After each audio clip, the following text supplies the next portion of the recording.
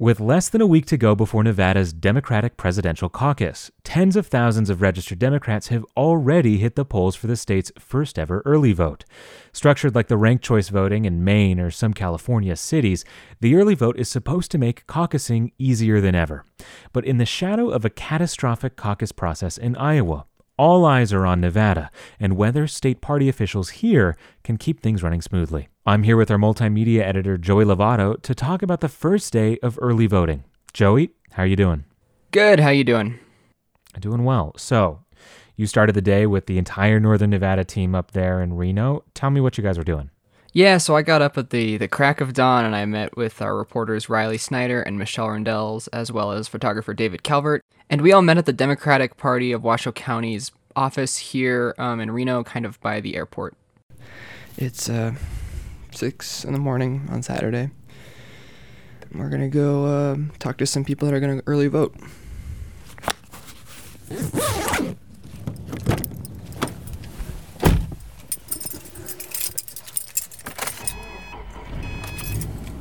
Very cold this morning. Good news for Americans quarantined on a cruise ship. They're getting evacuated as long as they don't have the coronavirus. Hey, David. Hi, Joey. How's it going? It's early. Morning, Michelle. Morning, Riley.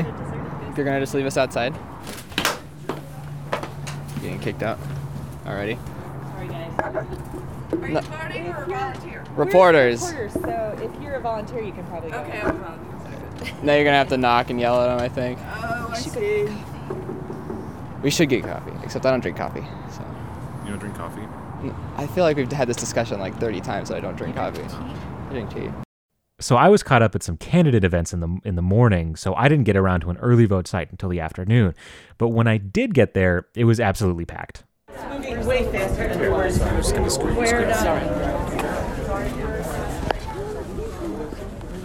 All right, so I made it to Coronado High School, and the lines are very long. It's about 1 in the afternoon here, and the lines are out the door, going inside, wrapping around a hallway, and then wrapping around another hallway, and then you get to caucus, or early vote. Wait time's about 3 hours right now. I talked to a couple voters who said, though, it's like being at Disneyland, though, maybe a little more important. All right, heading back to it. Yeah, so it sounds like you guys had some pretty long lines down there in Las Vegas. We had some pretty long lines up here in Reno as well. But how do you feel that voting went in Las Vegas? So it really depended on the early voting site. So some places, like some of the union halls or some random locations, really had no lines at all. You know, they maybe had like 3 people as a 30-minute wait. You were in and out. Some places, like most of the high schools, like the one that I was at, Coronado High School, 3-hour, 4-hour waits because they were understaffed, undermanned, and they were being slowed down by the technology they were using there. So actually at Coronado, I talked to the site lead there, a woman named Jamie Shea, and she actually had to tell her volunteers not to use Google Forms to sign everyone in, like was the original plan with this early vote process. And they went to a paper-only process, which she says sped things up. Very, very busy. We had far more people show up than we expected and not a lot of volunteers. But throughout the day, the Democratic Party has been sending additional volunteers for us, and we've been able to change some of our processes so that it's more streamlined, although keeping the same security measures in place so that we could move people through faster. But everybody has been wonderful. The Democrats love waiting on the line and because they want to vote. Yeah, and while you talked to the site lead down there in Vegas, I also talked to the site lead up here in Reno, Doug Smithson, and he got pretty emotional. He was pretty excited about the early vote. I'm actually the volunteer coordinator for Washoe County Democratic Party, but I'm the site lead here today for the Nevada Democratic Party, and we're running the first ever.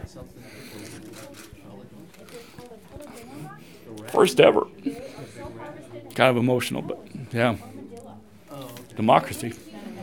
You seem a little emotional. Why do you feel so? You feel really strongly about that? This is great, right? After Iowa, there was a lot of nervousness, and so now, but we was worried about are we even going to be able to do it? But it's happening. So I haven't voted yet. I'm going to wait till Tuesday, But it's going to be my first choice will be Elizabeth Warren, and then Bernie Sanders. Tell me a little bit about how Iowa. I mean, was that? You know what? Reaction here after that. Well, I remained calm because I really I have trust in the MV Dems. And you feel confident now after what you've seen in that race? Yeah, that's why I'm emotional. That you feel like this is going to work? Oh yeah, I think that we probably would have been okay with the app. We've done a ton of training, and we've put it through paces. We've done walkthroughs, and it worked fine. But then Iowa happened, and we couldn't use them. So it's going to make it a harder process in tallying the early votes. But we'll get it done. So while we were waiting outside for early voting to get started, we ran into some of the first people to show up before voting even started, before the doors even opened, and they were pretty excited. They were pretty excited to vote. They were the first two people in line, Michael and Haley Collins. Who are you out here for? Exactly. I am supporting Pete Buttigieg for president. And why is that? Have you been a longtime Pete supporter? I would say, I've been interested, ever since I think his CNN town hall. He had a pretty good dig at Mike Pence. But I got more and more interested when I heard him talk about uniting Americans around policies that are broadly popular. Are you worried about what you're seeing, with Bernie pulling ahead? Do you have fears that that's going to... This is the time in the primary, 2008, Obama, Clinton, it was rough. It was scorched earth politics. So this is the time when everyone feels a little freaked out because the Democratic Party has this history of not being united. 2000, Ralph Nader, 2016, we have some scars. My view is it's all about the candidates. If the candidates do their part to unite around the nominee, I'm a lot less worried. My view is I don't care who gets nominated. I really, really want to put somebody who's responsible and ethical in office. So while Michael was pretty confident in his vote, he was wearing his Pete Buttigieg sticker and a pin. His wife Haley, she was really interesting. She was a lot more conflicted than he was, and I found that she was one of the most fascinating people that I talked to the whole day. He's my husband, so there's been a lot of Pete influence in our household, but I hold pretty strong on my own values and beliefs. I think, he's a 35-year-old white male with different experiences, and I am not a white male, and I have different experiences with that. So I think for me, it's been a little bit of a struggle because I really wanted to, vote for Klobuchar and Warren, and then I continuously see cracks in what they're presenting in their platforms, and that's a little disheartening for me because I'm like, oh, come on. At this point, my perception of Bernie at this point is, while in the past I've been a Bernie supporter, I do feel like Bernie is kind of the counterpart to Trump, but with an actual moral ethical code in terms of he is fiery, right? So he brings that fire and that passion just from the liberals and the Democrats, right? And that's great, and we need that, but then I question, do you fight fire with fire, right? And what is that going to look like? On one level, it could be really great because maybe that is the only way to doing it, but at the same time, I also know my own values and how I value diplomacy, and to me that it stems from, I'm going to say basically good communication and trying to work with other people, where I don't think that in at least the platform that Bernie is espousing at this point, it's not necessarily working with others in the same way. Now, granted, I don't know if you can really compare him to Trump entirely in that sense, but I don't get the sense that diplomacy is the highest on his radar. He obviously has a track record of it, but I get the sense that he's really trying to stir people up, and maybe that's what we need, and that's great. You sound pretty conflicted then about a lot of the candidates. I think a lot of people are, right? Yeah, and I think it comes down to, right, again, we were debating this morning, when you have 5 choices, 5 options in the caucus, do you think about the delegates, who you want to just potentially win and who could potentially win, or do you vote on your own passion and your own values? So I'll probably be leading first with who I think is going to be the best candidate based on who I am and what I believe in, which is Pete at this point, which I'm shocked to say because I thought I was going to be like Warren, or really Warren was my first choice for quite a while. Who are your next candidates down if Pete doesn't get the Yeah, and this is tricky. This is where it gets into like the delegate piece, right? And so because I know so many people are into Bernie, then I go into, I just want to beat Trump. Give me anyone who will beat Trump, right? And then I land on, likelihood is Bernie, right? So Pete is me, my values. And then the next one's going to be Bernie, and then the next one would be Klobuchar because, again, she's a moderate. She can bring the country together in a different way, so she has a little bit of a chance. So we'll see what happens in the coming states as we get more and more diverse states that actually participate in the caucus and the Super Tuesday. Yes, you can hear a lot of conflict in her voice. She just really wasn't sure who she was going to vote for. And I found that with a lot of people. It was really interesting because I would say that 75% of the people I was talking to would tell me they were going to vote, I'll vote for Bernie and then my second choice is Biden. Or, I'll vote for Pete and then my second choice is Warren. Or I'll do Bernie and then Pete and then Warren and then Klobuchar. And so there was no one really voting, at least there were some people, but I would say a lot of people, they weren't voting on if they were a moderate or if they were a more left-leaning candidate, but they were just voting on who they felt that could really beat Trump, and that was what most of them were telling me. Did you find that in Vegas? Yeah, I think there was a lot of that, at least at the polling place I was at. And I think a function of why people felt like that is a little bit the way the early vote was structured, because it was a ranked choice, right? You had up to 5 choices you could make, and you had to make 3 in order for your ballot to count. And so people really had to start reckoning with, like, okay, who really is my second choice? Who really is my third choice? And once you start getting down there, I mean, people really stop being ideological about this kind of thing. And you're right, a lot of what came up in my conversation with voters was electability. So what were the numbers that you were seeing overall? What were the big trends that you were seeing for the day? So at some of the polling locations, I mean, part of the reason that there was this sort of chaos with the check-in process was because there were so many voters.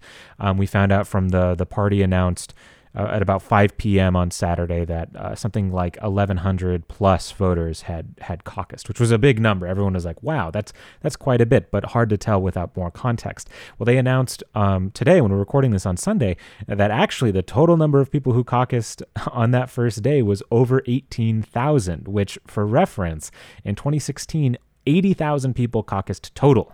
And so that almost a quarter of that would turn up on the first day of early voting is interesting. Now, it remains to be seen whether or not those voters are, adding to the total, right? Are they cumulative, or are they subtracting from people who would have caucused on next Saturday anyways? So we just don't know yet.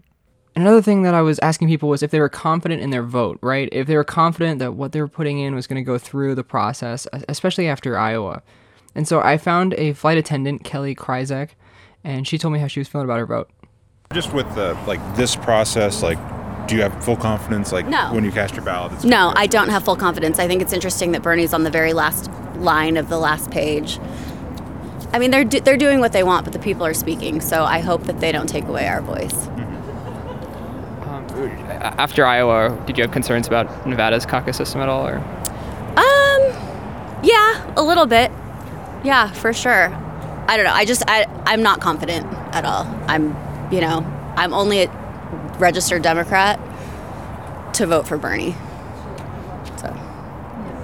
So as you can hear, she really was not sure about if her vote was going to work or not. But I watched her stand in line for an hour and a half. Obviously, she cared about her vote enough to wait an hour and a half to get her vote in. And yeah, so I talked to so many people who were just unsure on who they were going to vote for. But, I did talk to some people who were actually pretty confident who they were going to vote for. One of those was Michael Siva, a home stager here in Reno. I've kind of been on the early Biden train, so I'm going to stick with Biden. He was one of the first people that came out for gay marriage and, being part of the LGBTQ community. I felt that was important to show my support for him. And I think that, I'm more the middle of the road kind of Democrat, and I think that's what we need to kind of go back to somewhat of normalcy. With Trump pulling us so far to the right, I think a lot of the candidates they just come off a little too extreme. I also talked to another guy there, and he didn't want to give me his name, but he was also pretty excited about voting in the early vote. Tom Steyer, Amy Klobuchar, Elizabeth Warren, Bernie Sanders, and my opinion for Steyer is a lot of it is more because I've just seen more about him. I know more about the candidate. His opinions on certain things like climate change and the planet, and the fact that he is openly and aggressively showing concern for that. That's something that I personally care a lot about, and I like seeing that it's getting attention to it. And you said you didn't really see much from other candidates here. It's just, I think it's more that he just did a good job saturating the market with his ads. And others, though, were just really not sure who they were going to vote for. Gina Russo works at the University of Nevada, Reno, and she was a really good example of someone who wasn't really sure who they were going to go in voting for when they went in, and she had an idea who she wanted to vote for, and then she actually ended up changing her mind. I think Elizabeth Warren will be my first choice. You think? Yeah, you never know until you're really in there. That's the idea. A lot of people have seemed kind of apprehensive, undecided, it seems. Yeah, definitely. I think it's a big pool to choose from, and for me there's no one outstanding, absolutely perfect candidate for sure. And really all that matters to me is that we beat Trump at the end of the day. Anyone would be terrific. I do like her policies. I think there's a little bit of confusion about her healthcare policy, because I think she said one thing and then she backed it up and she backtracked a little bit, and she's actually modified it, and I don't think people have all gotten that memo. So I do like her policies. I think she's sharp. I think she knows what she's doing. I think she has a lot of energy. And I think she would take us in a direction we need to go. Who are your next couple choices? Yeah, so I think I'm going to go with Amy Klobuchar, maybe second, or maybe Buttigieg. I think that's my order. Yeah. You did? You decided to switch it up? I did. After an hour and 15 minutes of talking to other people, I switched it up. Gee. You seem like you made some friends in line. Oh, yeah. It was an hour and 15 minutes, and we decided to make the best of it. So we were chatting with all of our peeps in there, and I switched it up in the end. Who did you end up voting for? I ended up picking Pete number one. And you were originally going to do Warren? Yeah. And then did you put Warren? Where did you put Third. Warren? So I still did Amy second. Okay. I just switched it up. Or no, yeah. Yep. Were you convinced by one of your fellow line there were waiters? several people who were right around us who really thought she wasn't electable and really thought she would get crushed in the general, and really felt like we needed to go more moderate. And I thought, gosh, what a coincidence, these people that are just right around me. And they were really well informed, and we really had a nice time chatting with them for an hour and 15 minutes. And so I was like, oh, maybe they're right. Oh, yeah. So I just switched it up. This wasn't a caucus, but there's kind of this environment where people are trying to convince each other one way or another. Do you feel like that process went well and you kind of enjoyed everything about it? Yeah, and I don't think it was like we were trying. We were just kind of bored after the first 15 or 20 minutes, and when we decided, okay, let's see what other people are thinking and let's chat with other people. So it was really fun and really interesting and really informative, and I think it's just interesting to hear, what the person next to me thought, but what her conservative boss thought, and what her conservative boss, who's a Republican, who voted for Trump last time, wants this time. So it's like, those are the kind of people we need to move, because I'm not going to, I'm going to vote Dem all the time, no question. And so the question is, those people, who can we move over? And so she really got me thinking about that, and I was like, okay, she seems to know more people in that world than I do. So it was fun and it was good. And I don't think we were trying to convince each other, we were just trying to learn more, and we did. Cool. Yeah. Cool. Yeah. And do you feel like the actual process of going in, early voting, everything went smoothly and had no problems?